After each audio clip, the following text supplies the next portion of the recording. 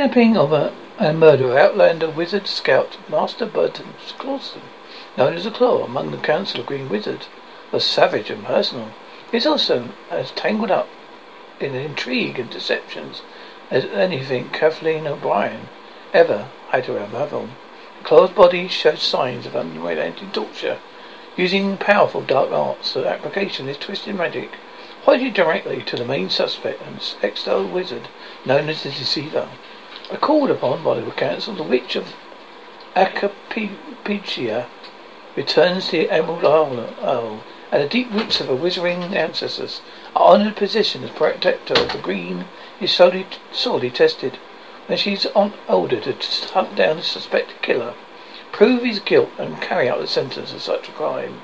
Termination of all life circles. Catherine's pursuit brings her into the dark pit of sleepless dead. During his exile in the pit, the deceivers carved out a stronghold where he is served by a loathsome devil spawn. More than once, Kathleen will come to regret bringing her investigative partner and husband, Jason Tate, along on this mission. Her investigation takes on a sinister undertone as she unearths more than the identity of the killer.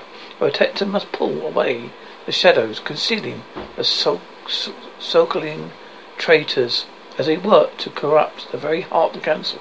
Their mission and service to the Green Mother. Is she willing to lose a man she loves to discover the truth? Celtic Fire. The witch of Acapella, Kathleen O'Brien, has taken her magical skills to many places, using them to solve paranormal mysteries. In Celtic Fire, Catherine returns to the island of family's ancestral home. Since we first met the young wizard, she has been appointed protector of the Green by the Council of Green Wizards. She serves the Green Mother in any of the 4 realms, preventing demon domination of natural order and bringing justice to those that practice the dark arts of justice. Preventing demon domination of natural order and bringing those that practice the dark arts of justice. In Celtic Fire, Kathleen's instincts and her husband's own supernatural abilities are sparked once more. Jason Tate will prove her intuition regarding his latest latent ability to function the world of magic users. His own role will morph into as the story unfolds. He displays special talents that he and Kathleen only suspected.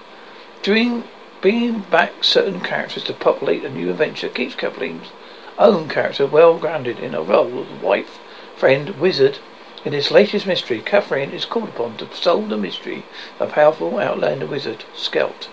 Because her mother was once an outlander scout, Kathleen holds a deep commitment to solve the outrage and uses the aid of an old comrade in arms, the historian. It joyed me to bring back certain characters from other books, just like visiting with old friends along with Kathleen. I believe in growth in those reoccurring individuals to keep them more human in spite of their magical powers. After all, we have to our share of stardust, making up our very beings. If it isn't magical, I'm not sure what it is. Francesca Quanto. Celtic Fire, The Witch and the APPALACHIA. Acapella, Book 6 by Francesca Quanto. Available on Amazon UK, Amazon CA, ULAUINFRNDE. And also you can check out other books written by Francesca.